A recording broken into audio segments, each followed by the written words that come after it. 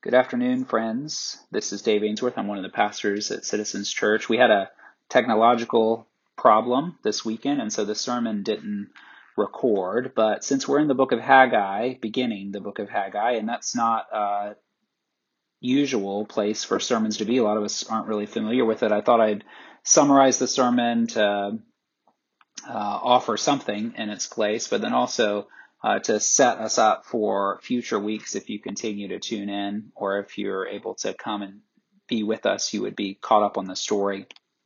And so let's introduce the book of Haggai. Haggai chapter 1 asks the question, when does not yet mean never? That's the question of the prophet Haggai to the people of Israel. When does not yet mean never? Haggai is an Old Testament prophet, and he began his ministry 20 years after the return of Israel from exile. His ministry only covers 5 months in the year 520 BC, but it was an important year for the people. If you'll remember, God's people were exiled because of their unfaithfulness to God.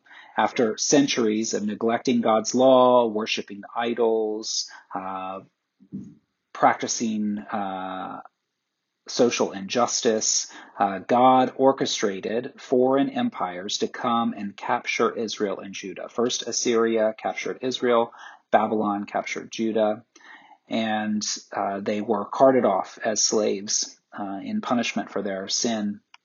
But as promised, God would also orchestrate their freedom.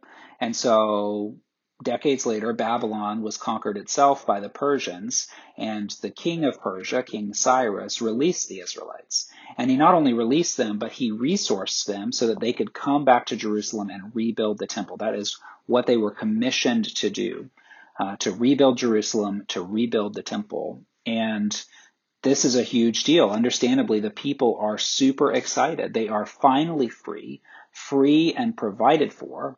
And so the first thing they do when they get back was to get to work. They rebuilt the altar. They started making sacrifices. They reinstated religious festivals. They laid the temple foundation. This was what God had promised to do, to restore the glory of Zion. But pretty quickly, they ran into some serious roadblocks. There was famine, there was internal strife, but most difficult, there were neighbors, the Samaritans, who didn't like them. The Samaritans had rather enjoyed a weak and abandoned Jerusalem and were kind of nervous about the Israelites rebuilding it. A strong Jerusalem would reduce their power and influence with Cyrus. And so they sought to thwart God's people. They sent envoys to complain to Cyrus. They attacked Jerusalem. It was a complete mess, and it got so bad that Israel eventually had to stop building. The problem for Haggai, though, is that they never started up again. And so 20 years later, the temple still lay in ruins. Haggai 1:2, thus says the Lord of hosts, these people say the time has not yet come to rebuild the house of the Lord. And God sends Haggai to ask why. Do you not want me to live in your midst? Do you not want to experience my glory? The people of God had returned to Jerusalem with vigor and excitement and hope. They came armed with earlier prophecies about the restoration of Jerusalem, about the desert blooming with life and becoming like another Garden of Eden. But instead, they found the desert fought back. Life was hard. It was surprisingly hard. Their initial excitement and hope waned, and they began to settle for much less than God had promised them. The Old Testament scholar Joyce Baldwin writes, the year 520 BC was one of crisis for Jerusalem. It was not the kind of crisis obvious to all as when a threat of invasion shocks a whole population into action, but the dangerous state of moral paralysis, which accepts as normal conditions that demand drastic changes. Unlike the previous prophets, Haggai wasn't talking to a stubborn people. He wasn't talking to greedy people, hateful people, idolatrous people. They weren't oppressing the poor as in earlier times. They weren't involved with cult prostitution. There's no long list of terrible sins that the people had committed in the book of Haggai. From all accounts, it looks like they kept the sacrifices going. They kept the festivals going. They believed in Yahweh, but they had grown tired and cynical. After a string of difficulties, they became self-protective and learned to have low expectations of life in this world. And so they focus their energy on what's safe, what's obtainable, what they could count on. Maybe if they could get that down, in the future, they would have time to rebuild the temple. Here in the text, it's clear that they want to rebuild the temple. They think it's important, but the time has not yet come. This is immediately relatable, right? Temple building is hard. Church building, soul building, kingdom building. If you are called to this work, and every Christian is called to it in some way, you will face opposition, hostility from the outside, scarcity of resources, internal strife. And there are times when you need to stop moving forward to attend to those difficulties. But how easy is it for 1 month's break to become a year, and then 5 years, and then 20 years? And the temple still lies in ruins.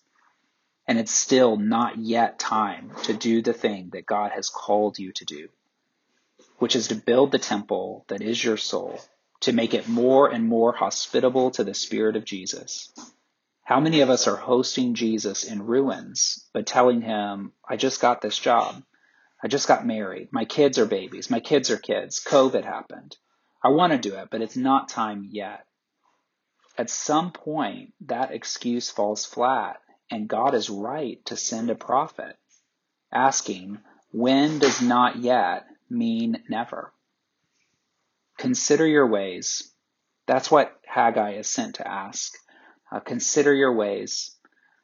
God could have sent some fire and brimstone prophet to tear them a new one, but he doesn't, because that's not what's needed. He will terrify us if that's what we need. But in this case, and for many of us, all that's needed is a little nudge, a little time for self-reflection. How's life without my presence working out for you?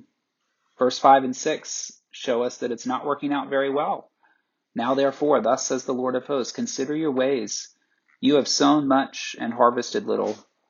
You eat, but you never have enough. You drink, but you never have your fill. You clothe yourselves, but no one is warm. And he who earns wages does so to put them into a bag with holes. Notice Haggai is not talking here about serious hardship. Life is frustrating, but no one is starving. No one is under threat of violence. No one is homeless. No one is out of work. Everyone has land to sow, food to eat, wine to drink, clothes to wear, and yet they remain dissatisfied. Why? Well, 2 reasons. First, we were made for more than material satisfaction. Life is more than work, food, and drink. And by living only for work, food, and drink, they were starving their own humanity. We are not simply capable animals. We are created in the image of God. Second reason the people are dissatisfied, and this is primary for Haggai, is because God is withholding satisfaction from them. Because he loves them, he is making sure they aren't duped into being satisfied in material things. So verse 9 shows that God is active in keeping them dissatisfied. You looked for much, and behold, it came to little. And when you brought it home, I blew it away. Why, declares the Lord of hosts? Because of my house that lies in ruins, while each of you busies himself with his own house. The droughts, the famines, inflation, foreign enemies, the people are asking, what am I doing wrong? I'm doing everything science tells me to do, but I'm still not reaping what I should be reaping. Consider how much blood and sweat and toil I'm working. Why am I still not ahead?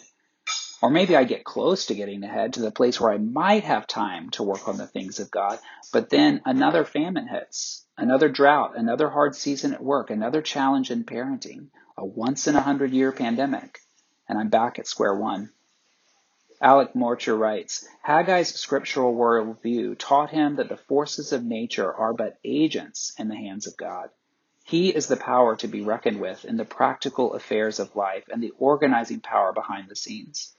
The Old Testament is not unaware of the existence of second causes, but constantly forces us to face that it is the first cause with whom we have to deal. Again, it's not that economic explanations and psychological explanations and historical explanation are irrelevant to your duties, but they are not primary. Prophets remind us that the theological explanation is primary. And so, church, if you're dissatisfied, consider your ways. Is it just that you need better technique, some life hacks? You just need to get dealt a better hand? What does God have to do with your dissatisfaction? Are you settling for less than God created you for?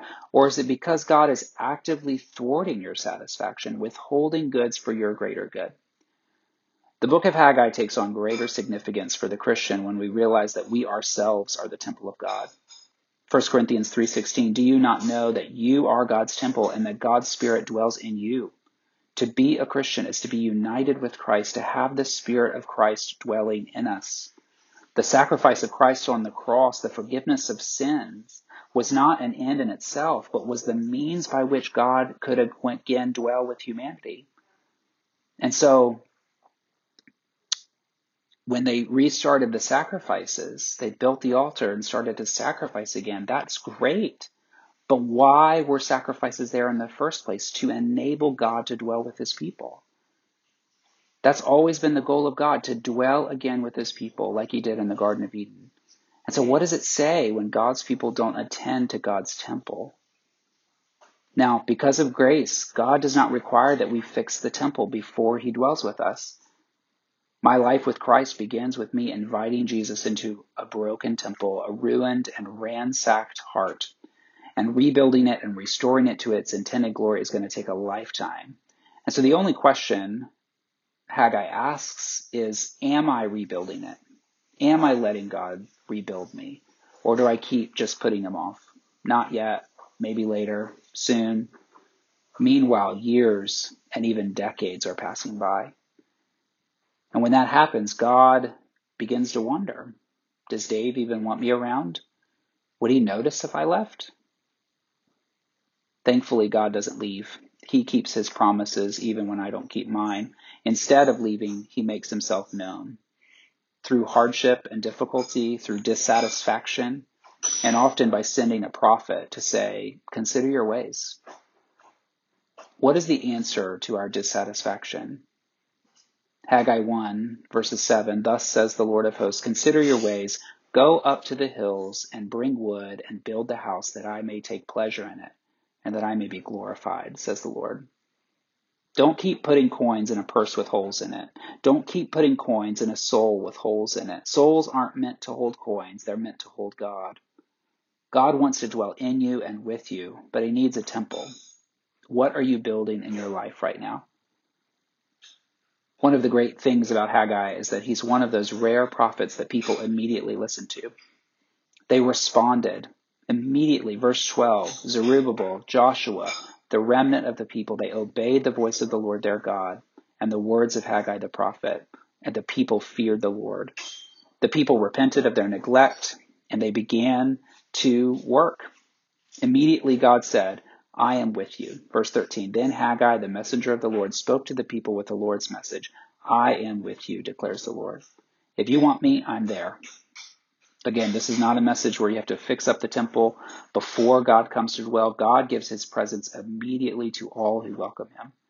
And in Haggai, he even does the work of preparing the people. He sent the prophet. He stirred up their hearts. And so if you find yourself settling for less than God created you to be, ask God to stir up your spirit and work with what you have now. Like John 10, I believe, help my unbelief. Repent, obey, hear God's word of promise, and get to work. What is a first step for you? Stop saying the time is not yet. The time is now. Respond in faith to God, and he will say, I am with you, declares the Lord.